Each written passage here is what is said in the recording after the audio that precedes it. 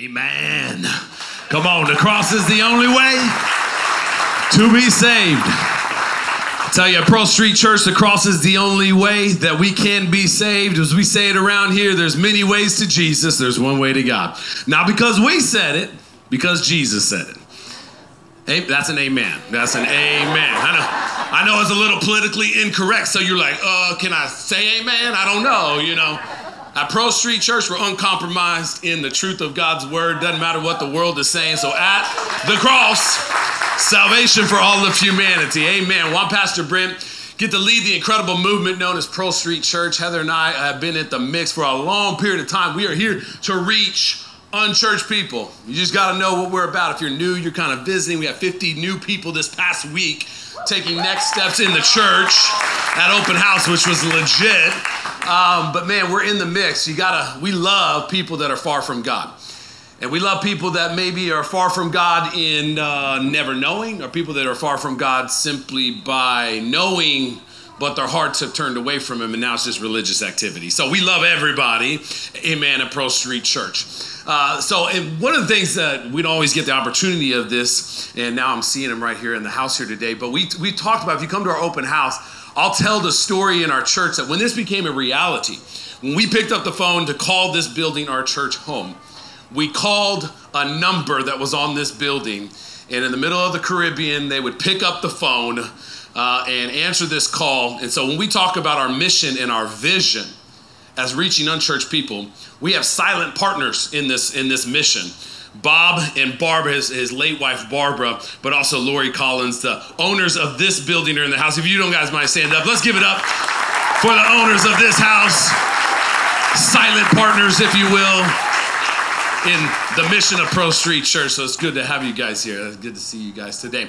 Now, it is a privilege that we get one of our board members that is here. We're in this series at the cross, and we're going hard in the paint on it because there's so much power in what happens at the cross. And in this season that we're in, Pastor Chris, if you don't know, his journey, he's been 13 months in California without being able to meet like we're meeting here today. They are locked down in California, so he's going to preach today, and it may go a little long. Could go a little long, right?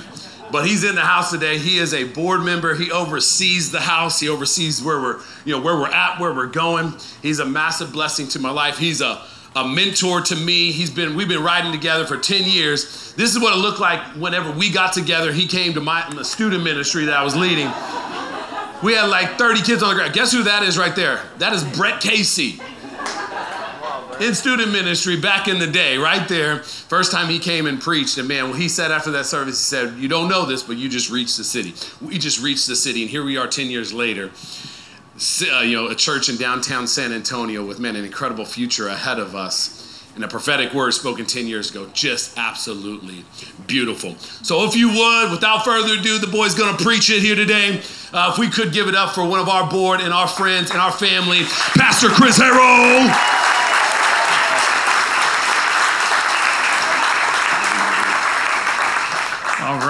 All right. Pearl Street, how you doing today? Yeah, come on. You're the second service. You got to sleep in. I expect a little energy out of this one, all right? We haven't had the chance to meet yet. My name is Chris, and I pastor at Our City Church in Southern California. And it's a treasure to be with you because, we're a new church, and we didn't have a facility as beautiful as this. And so we were renting from a high school, and that school is a government entity. So we're beholden to the powers of the district of that school district. And so they haven't rented to us, and nobody else wanted to deal with the liability and all the drama in California. If you ever want to go into law, they got a job for you. And so unfortunately, I have not seen my church I've seen them once in 13 months in person. So I've been 100% online, and it's been tough, but we've made it through, praise God. But I just got to say, this is fun for me to be with you, to look at your faces and to see you and to preach. And to be with Pastor Brent is a joy. He and his wife have just done such a marvelous job with Pearl Street. And to be able to look at that picture that was up is so funny. Did anyone see his hair? I hope y'all was paying attention at that one, because I looked up and his wife started giggling. I feel that this is a real critical time for Pearl Street Church. I feel like this weekend's an important weekend, and I believe God has something special He wants to say to you. He knows who you are. He knows where you're going. He knows where you're coming from. And I don't think it's an accident that this is the weekend you're here and the weekend that I'm here.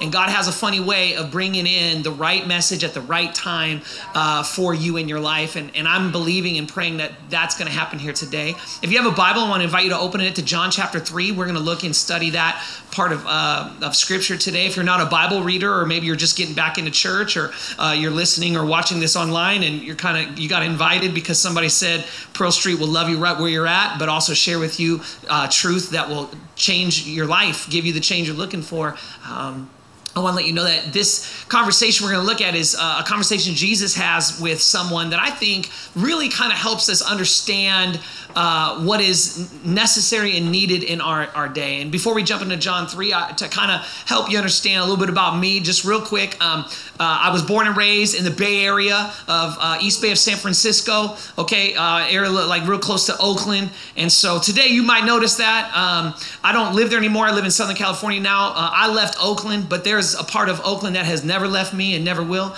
That'll come out today, I promise. And I'm proud of it.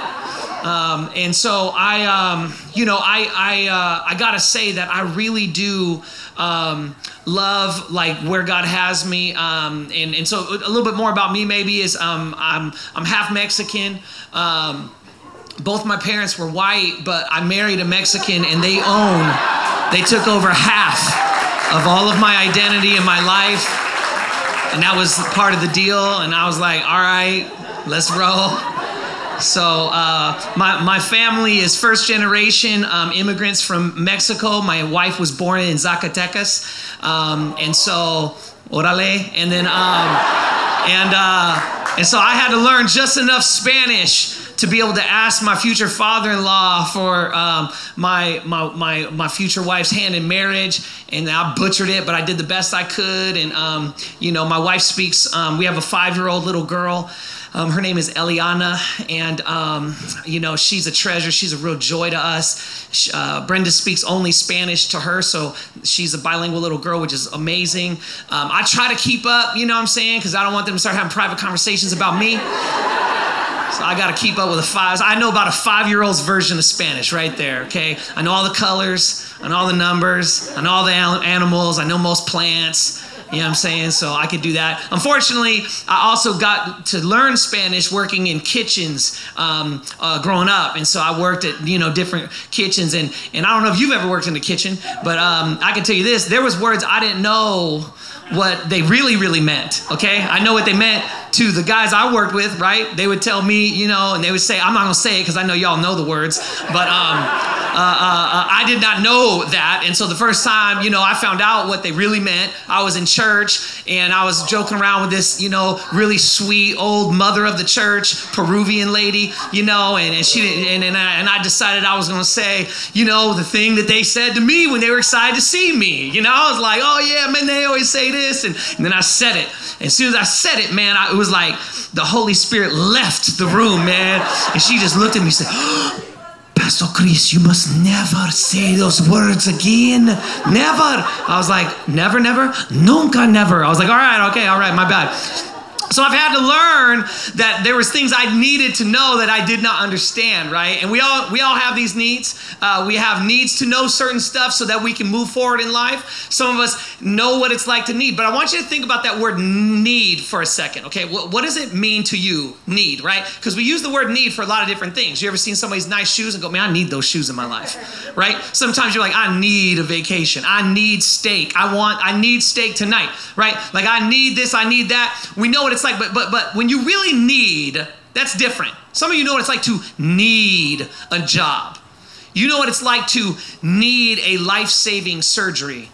You know what it's like to have someone in your family need to figure out how to deal with a very difficult situation. Some of you know what it's like when you're so heartbroken, you need a good friend to listen to you and be with you. If you have or know someone who deals with diabetes, you know what it's like to need insulin. Not want insulin, not hope to get it when it comes around. Need. Your life shuts down when you don't get what you need. Not want, need. All of us, and not just us, but all of us have needs when it comes to our soul and to our life. People for thousands, ages of years have needed to know how to deal with a few things. And it doesn't matter what culture, it doesn't matter what ethnicity, what background, what economic status. People have needed to figure out, what am I doing here? What's my purpose? Okay? What's the meaning of my life? Okay? And what's the meaning of some of this messed up stuff that happened in my life? And how do I deal with the messed up stuff, ready, that I did that messed up some stuff? How do I deal with the stuff that other people did that was messed up to me? Okay? It's not my fault, but now it's my issue. How do I deal with that? Because I need to figure out how to deal with that. Because I don't know how to deal with that. And when I've got certain issues or hangups or the propensity to sin in certain areas, I need to deal with that. I need to deal with the feeling I feel, even if I don't know words. Some of you may not have known words once upon a time. It's like, I don't know the words to say, but you know what it's like to need to deal with the feelings of guilt or shame or remorse or regret over decisions you've made that you're like, I know that's not right. Not just because the Bible says so, I say so. I don't like that I did that. It's not because some Bible verse tells me.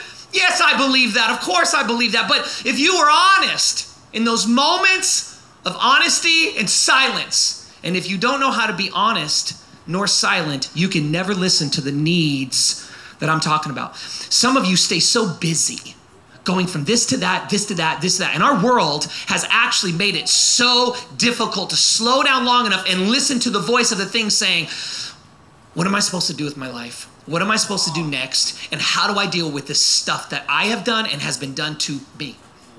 We're not the first group of people that need to know this. We're not the first group of people that needs to find this out. In fact, there was a guy who was looking for answers to these very questions, and he went and he met with Jesus. And he asked Jesus some of the very same questions that we all want to know, because we need, and for thousands of years, people need to do it. And this is what's cool about God. God knew you and I would want to and need to know this. And he put stories into the Bible that help us figure this stuff out. And one such story is found in John chapter 3. Now, John chapter 3 is famous for something. It's very, very famous in Christianity or any expressions of faith in Jesus. John 3 holds one of the, if not the most famous scripture of all of holy sacred text. It's known as John 3:16. If you're new to the Bible or getting back into it, John 3:16 is the flagship of faith.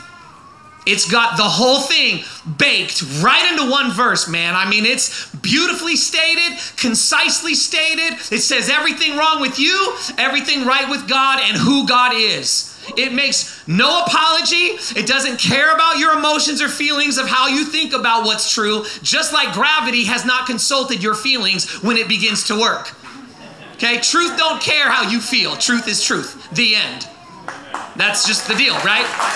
John 3:16 has this beautiful ability to just have truth, be succinct, and say it like it is. Now watch this. If you don't understand what's going on in John 3, then John 3:16 is incomplete in its true power, I think, in your life. And that's what I want to do today. I want to take the camera lens of scripture and I want to zoom in on this interaction that Jesus has with a guy who is looking for purpose, meaning, understanding. How do I deal with the stuff I've done wrong? Who is God? How do I know him? And listen, if you don't know how to be silent and you don't know how to be honest, some of you know how to be quiet, but you don't know how to be honest with yourself.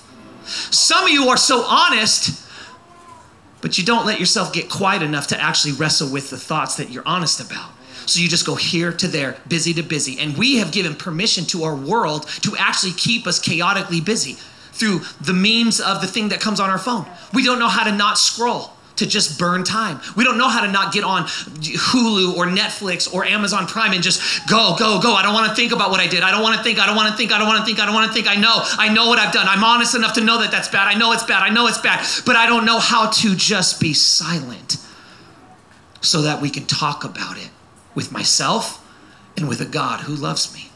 Silence and honesty are required for you to actually get to the bottom of what you're really plagued with.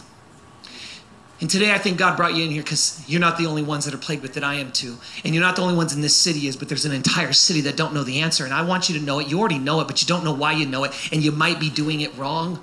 And this church is too important to this city to not get this. You have to have this, especially with the way our world is and the way the culture is going. We must become aware of this and know how to do this. This guy's name is Nicodemus. He comes to Jesus and he's got some questions. And I want to now jump in and find out, what did Jesus tell him and what does he want to tell us about that? John chapter 3, verse 1, this is what it says. It says, now there was a Pharisee, a man named Nicodemus, who was a member of the Jewish ruling council. Let's pause there. Back then, it's very important to understand. So everybody say there and then.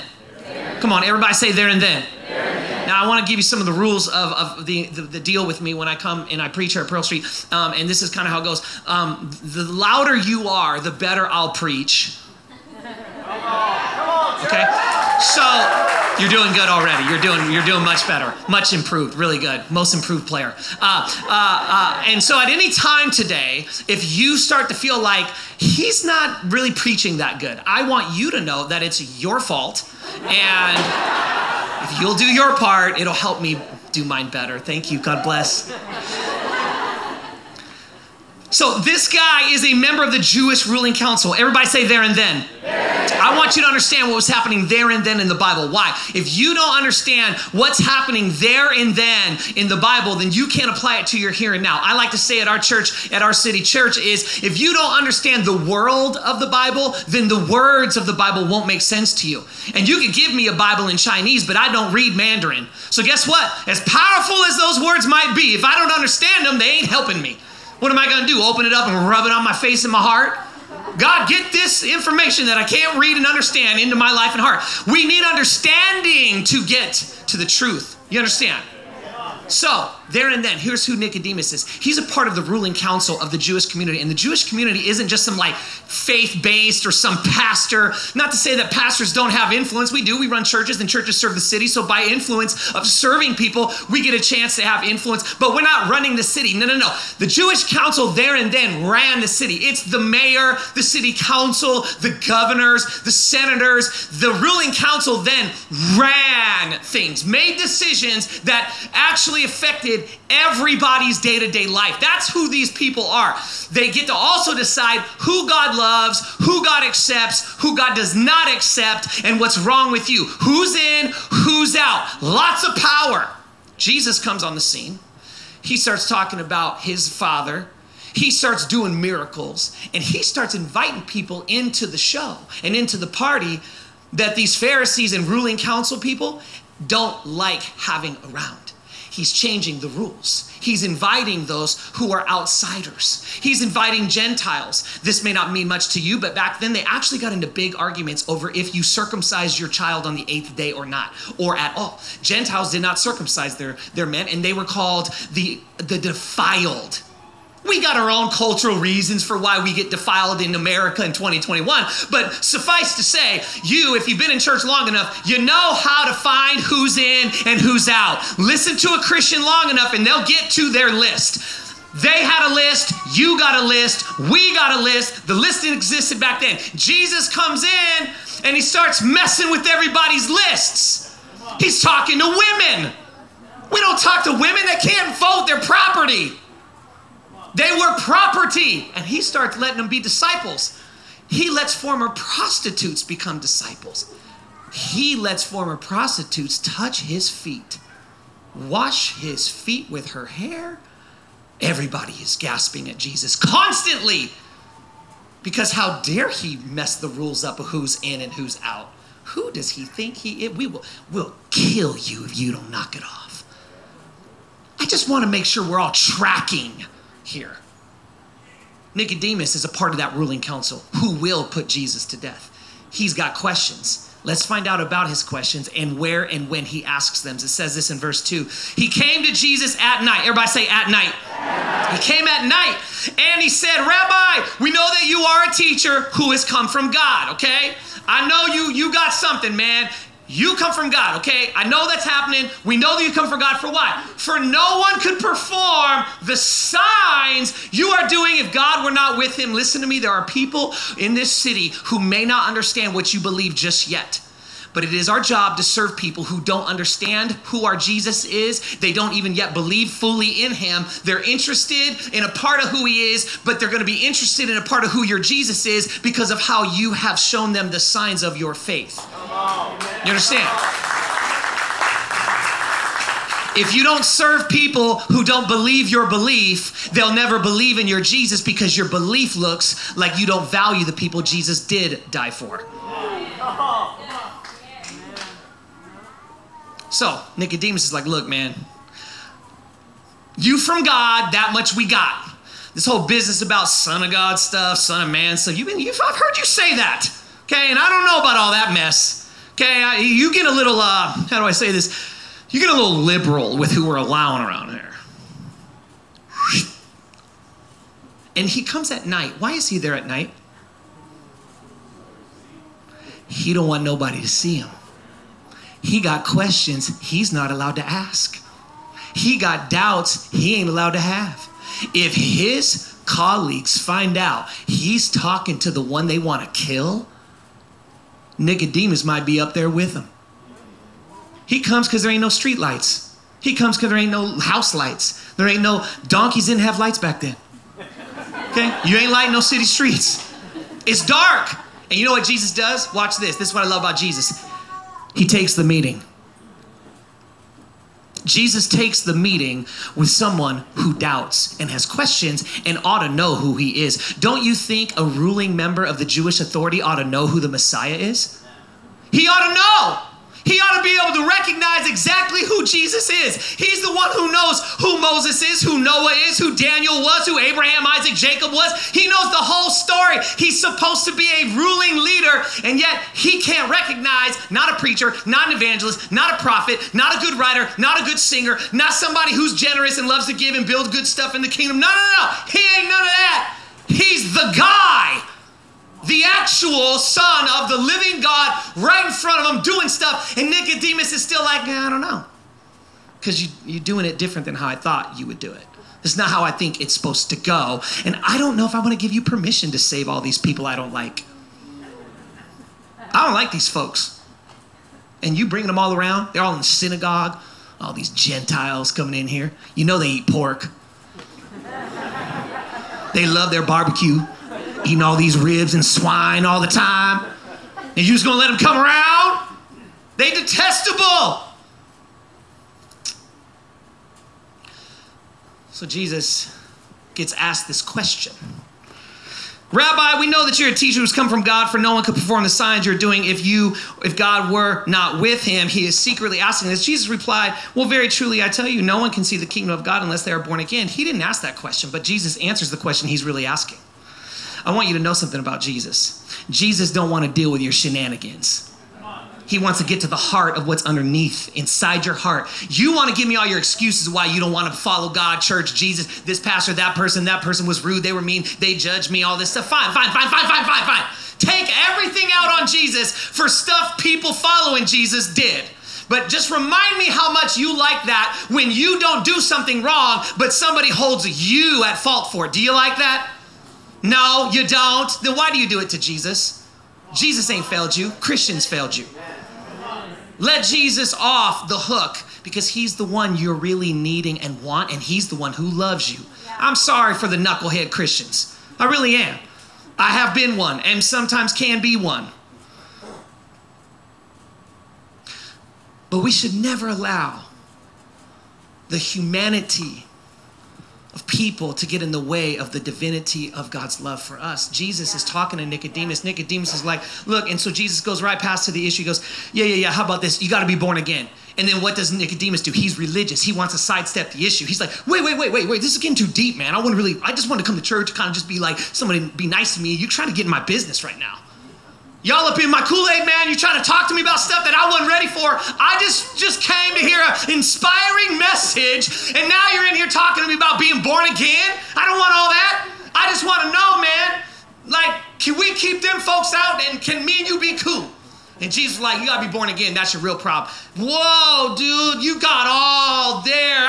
And so now he plays coy. Well, surely you don't mean, Jesus, that someone has to be put back into the womb of their mother. I mean, obviously that's not what you're trying to say, right?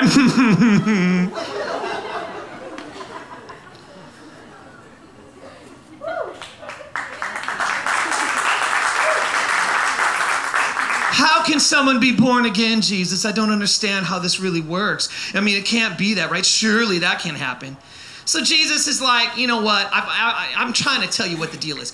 No, it's not physical. So now for a few verses, he's going to go back and forth. Verse 5, 6, 7, and 8. He's going to say, no, it's not born of the flesh. That's the body. Born of water, which is the spirit. It's not your body that's dead. It's your soul that's dead. Sin kills your soul. You can't have a living soul and actually still be the one that is trying to earn your own way. You need something to deal with the death in your soul. Sin kills you. Sin kills your soul. That's what's dead. That's what needs new life.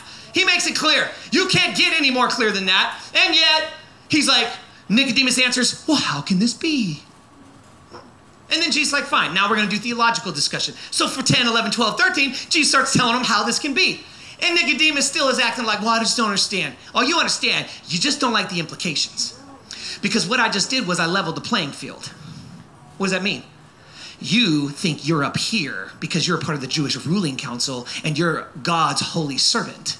You've known God for so long. You go to church. You are the one who doesn't do this, that, and the other. This list of sins you don't do. But you got this list of sins sitting inside your ugly little heart that you act like it's all cute and fine. But guess what? You're just as dead in those sins as these people are in those.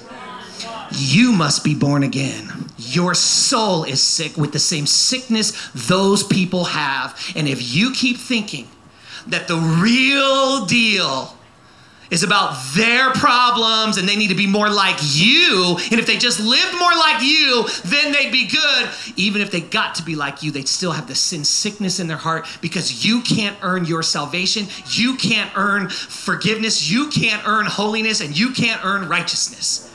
Please, I'll stop my message right now. If anyone in this room here at Pearl Street could raise their hand and say, apart from the grace of Jesus Christ, you have attained righteousness and holiness on your own accord, on your own merit, on your own good works. Please, raise your hand so we can all meet this wonder, this spiritual wonder. No takers? No, not one. Why? Because you're a sin-sick sinner like the rest of us. You have the same problem I have. I am sin-sick. Guess what? I, Nicodemus, had the same problem. And you know what it was? I have a list of people I don't think are as bad as the others. And Jesus goes, you need to be born again, Nicodemus. You do know God, you know Scripture, but you do not know a Savior. And guess what that means for us? That means some of you can get to know, ready, God, the Bible, and now because there was no Savior up until that point, but if we were to take that and apply it to our world, we go, well, that means we can know God, the Savior, and Scripture, and still be incomplete with how we think it works. If you think Nicodemus was the only blind follower of God, you're blind right now. You could love the Bible, love God, and love Jesus, and love the cross if you don't get what the cross did, not for them, for you. Not one time when you got saved. Every single day, you still need the cross. You didn't stop needing the cross because you got saved. You need the cross still and every day. And the day that you miss that, you miss John 3:16. I don't care if you can say it in 2 languages and speak in tongues. It don't matter to me because guess what? You don't get what it means because you don't even know where it came from. Now let's get to John 3:16 because Nicodemus don't want to hear it and sometimes we don't want to hear it. So you know what he does? Jesus goes for the jugular. He's like, you know what? I'm done with this. Now I'm going to tell you a story I know you know. You've taught this story in Sunday school, Nicodemus. Ready? Here you go. And he says this in John 3:14, which is the red carpet to John 3:16. And he says it this way, just as Moses lifted up the snake in the desert, so must the Son of Man be lifted up. That is everything. Oh, what's that mean? Well, let's get into the text. Let's go there and then. Numbers chapter 21, verse 6, this is what it says. It says, well, I'll give you there and then. What happened was God used Moses. Who's Moses? Moses was the deliverer. He was the pre-Christ. He's the foretelling of Christ, just like Abraham was the foretelling of the father who lays down Isaac, and he lays down Isaac to die, but then God rescues him, and it's a foretelling of God having what? Isaac was a what? Miracle child. He was born of a miracle. His mom couldn't have children and had a child. It's a miracle child. Mary can't have children, had a miracle child. Isaac gets laid down. Jesus gets laid down. These are these people who point to Jesus. Moses takes God's people out of slavery in Egypt, leads them into the promised land. On the way to the promised land, the people lost sight of who was delivering them and started to murmur and complain about the way God was setting them free. Be careful with getting irritated with how God is bringing freedom and deliverance and the timeline he has. Because his time is different than your time. And last time I checked, we're the ones that are supposed to surrender and trust and obey. So Jesus is telling him this story. Moses lifts up the snake. Why does he lift up a snake? I don't get it. What's going on? Oh, Nicodemus knew. You may not know. So here's what happened. The people start complaining, and the scripture says that God set snakes, venomous ones, on the people for complaining. And they started to die. Now, before you get religious and crazy, be like, yeah, that's right. I've been trying to tell you. You need, if you're a mom, you want to get on your 16-year-old right now, no. See, them snakes, I've been telling you. Listen. This is pre the cross. Okay? In the Old Testament, God judges his people, and death is a part of judgment. When Jesus comes, Jesus is the one judged once and for all. God does not send snakes to kill you anymore. But I will tell you who does send snakes. The enemy of your soul does, and your sin does. The wages of sin is death. It ain't cute. Just because God ain't getting you, don't mean you ain't getting you.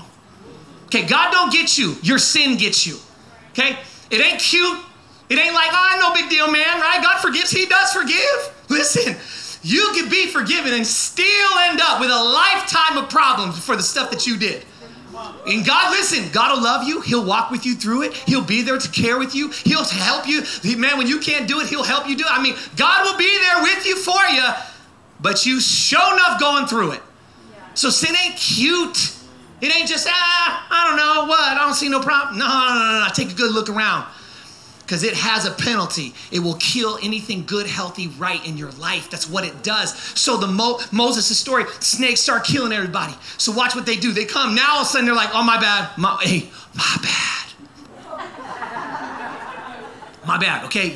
You cool. Moses, we was playing. We like Moses. We like Moses. We ain't gonna say no against Moses no more, right? Okay, so this is how it goes. It says, the people came to Moses and said, we've sinned when we spoke against the Lord and against you. Pray that the Lord will take the snakes away from us. So Moses prayed for the people. God, take these snakes out of my life. God, take these attacks, take these problems, these issues out of my life. Anybody ever prayed that kind of prayer? That's what they're praying. Verse 8, the Lord said to Moses, make a snake and put it on a pole. Anyone who is bitten and becomes sick and looks upon the snake will live. Death becomes life if they'll look upon the snake. Now, what's the snake? The snake, they knew. See, in Hebrew culture, the snake was the symbol of evil. Why? Because it's what got the thing started. The snake went to Adam and Eve and got the whole story started, and they all know that story. They all know Genesis, Exodus, they know what happened in their story.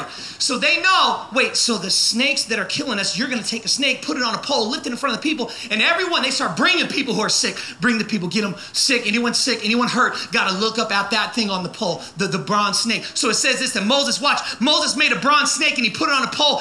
Anyone that was bitten by a snake and looked on the bronze snake, they lived. Why was this bronze snake lifted up? It was so all of the results of their sinful attitude against a God who loved them could be eradicated the moment they looked upon the symbol of their own evil. Now, Jesus says, let's go back to his conversation with Nicodemus. Let's go into that and see if we can find something else for us. He says, just as the snake was lifted up in the wilderness, so too must me, I, the Son of Man, be lifted up. And if I'll be lifted up, guess what? Everyone who believes upon the one what? Lifted up as a what? Snake. What's the snake a symbol of? Evil. I'm going to become evil. Your evil, my evil, everyone's evil. The evil that you can admit to, the evil that you are waking up to today. All of it that shows up every day, I'll become the one. Cursed is the one who hangs on the tree. If I be lifted up, I will draw all mankind to myself. It says then that Jesus told him, I'm to become the snake. God ain't gonna send snakes. But our evil and our sin, our enemy and people who are living lives that don't care about nothing but getting for themselves will release painful circumstances and snakes into our life. If you've been betrayed, if you've been lied on, if you've been left, if you've been fired for stuff that you know when you're bad, if you've had anything like that go down, if you had someone that should have been something but they didn't show up, it could have been a neglectful parent, it could have been a coach that just ignored your potential, whatever it is that you know what it's like. And if you know what it's like to set snakes on yourself, to be able to look honestly in the silence of a moment and say, these are snakes I brought into my life.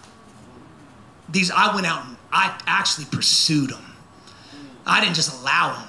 I went and brought them home. And now I got them running around my kids. I got this attitude, this way of thinking, this way of spending money, lack of budget, lack of emotional empathy. I don't know how to say sorry. My kids don't know how to say sorry because they ain't never heard me say sorry. Everybody makes excuses because I make excuses. Snakes living inside the house. How do you get rid of them? Well, Jesus said this. Just as the snake was lifted up and everyone who looked on the snake went from death to life, so too must I be lifted up. Why? So that everybody who looks at me, everyone who gazes upon me, everyone who fixes their belief and their hope upon me, everyone who will look upon the cross, on the evil symbol of the snake from the wilderness, that I will become and I will take on the sins of the world. I will take it all on, and you must look upon me.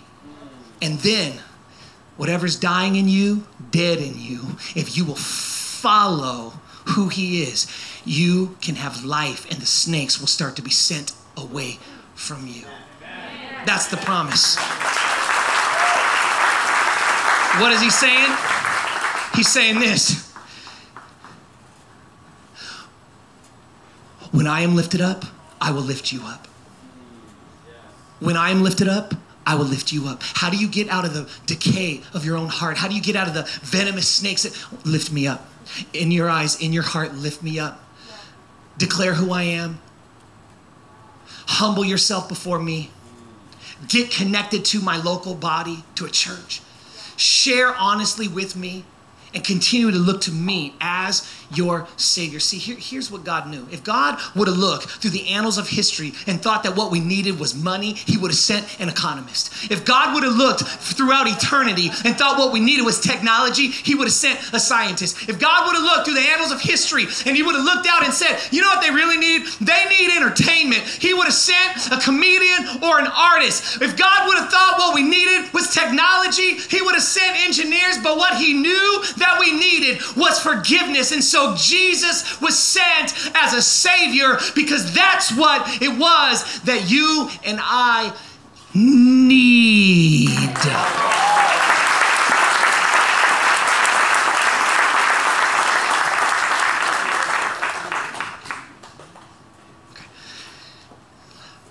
I don't know who you are, and I don't know where you're going, and I may never get a chance to ever talk to you one-on-one, but listen to me now, please, please, please, please, please, please. I believe right now that there is a need in this house, in this room, both individually and as a church, for a few things. One is the posture of the heart to know why he was lifted up. Jesus is trying to tell Nicodemus, as long as you think the reason I'm going to be lifted up is for them, you've missed the point. It's the sneakiest thing he does to Christians, to believers in Jesus. And let me tell you the sneaky thing. you give your life to Christ, you learn salvation, you become aware of his love, and you begin to follow him. And then from that moment forward, you start to think that you don't need saving anymore because you got saved. Listen, you're good for eternity. But in terms of the day-to-day understanding, the day-to-day realization, and your heart's posture to live from a position of, I look upon you. To lift up, you must be lower. You must be humble in heart. I know Pastor Brent preached about that a couple weeks ago. He preached about, we got to be humble. You got to be able to look not down at the people with the list of stuff you don't like, but you must learn how to go, no. The ground at the foot of the cross is level. I don't need him more. You don't need him more. I don't need him less than you do. You're not closer to, it's all level. We're all in need of the Savior on the tree. We're all in need of the one on the cross. We're all in need of the symbol of my evil. Equally, I know you got different reasons. I don't need him more. I need him different. Do you understand that? Nobody needs Jesus more than you. They need him different than you. And if we could build a church going forward at Pearl Street, our city, and beyond that will teach the world, yes, I'm not going to step back and say you don't need Jesus. You ain't gonna hear me doing that. I'm not watering it down. You are a sinner. You need a Savior. You hear that? I can't get more clear than that. But listen, that's John 3:16. But what the church needs to start doing is living out John 3:14. John 3:14. I lift him up. So the Son of Man must be lifted up. Well, to lift him up, I've got to recognize I'm the one that put him on that pole. I'm the one that put him on that cross. It ain't everybody else's shady, shisty, sinful heart. It's my sinful heart. And the more I think that there's somebody else with a more sinful heart than me, I don't know how bad I need him.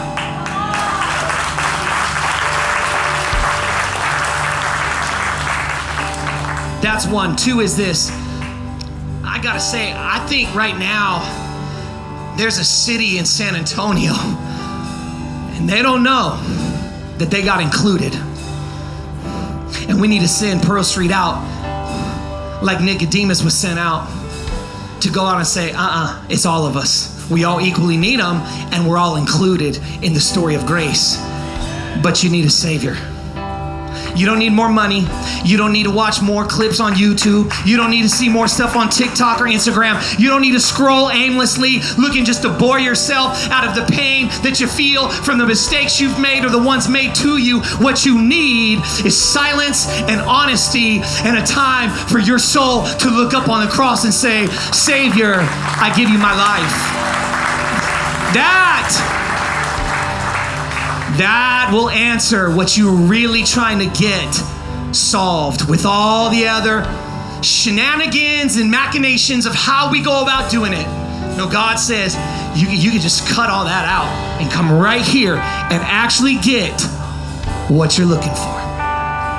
If I will lift him up, he will lift me up. With every head up and every eye open, because if you won't do this in front of people who will love and pray with you and walk with you through it, you ain't gonna do it when you go out there and your friends text you next Friday, okay? It ain't gonna happen. So right here and now, if this matters to you and you are tired of the results of your decision making, and you would like to see some of the results of the type of decision making that Jesus wants to lead you into doing and empower you to do, and you want to turn your life over to Jesus, I want to pray with you right now. Would you just put your hand in the air and say, that's me, Pastor. Include me in your prayer. Yeah. Thank you. You put your hands down. I want to invite everybody to stand up to their feet. We're going to say a prayer. It's going to be two parts. First part's going to be for who just raised their hand. Here's the second part. If you're in this room right now and under the sound of my voice online or in this room, you would say, Pastor Chris, I got some snakes in my life, man, and they're causing sickness, pain, harm, emotionally, spiritually, physically in my life. And I have not been looking up I've been trying to figure out how to stomp them all out myself, but I realize that the way that this all gets eradicated is I lift him up and I focus back on him. He's the one that makes the way through it all. He's the one that works it out. It is him that sets the captive free. It's him that takes the snakes and removes them. And if that's you today, would you raise your hand right now and say, that's me. I need God to get rid of some of these snakes in my life. Where you at? Lift your hand to God and say, God, that's me. I need, yeah. You know what? Put your hands up high in the air. Just lift their hands high. Let's just allow God to start right now in this moment. I'm going to ask him to sing this song. I'm going to say a prayer right now and ask God to move by the power of his Spirit. God, in your mighty name, Jesus, I ask two things. One, for every person who says, I need to turn my life over to you. God, for them, we pray this. Jesus, we admit we're sinners. We are sin sick and we need saving. So we confess our sins before you and we ask right now that you would come and take over our lives. We believe you died for us as a sacrifice, as an offering, but you did not stay dead. You rose from the dead. And so fill us with the Holy Spirit so we can live for you. We can find out what you have for us and we can leave the snakes and the lifestyle behind and follow you, God, for the plans you have. And next, God, for the snakes that are in our lives, as we lift you up right now in this moment, and it ain't just for this moment, this is a starting point for us to learn to do this day in and day out. But God, right now in the name of Jesus, would you move, set movement. We lift up the pole, the same pole that's on the back of every ambulance. It's got a pole and snakes. I ask in Jesus' name that the real Savior, Jesus,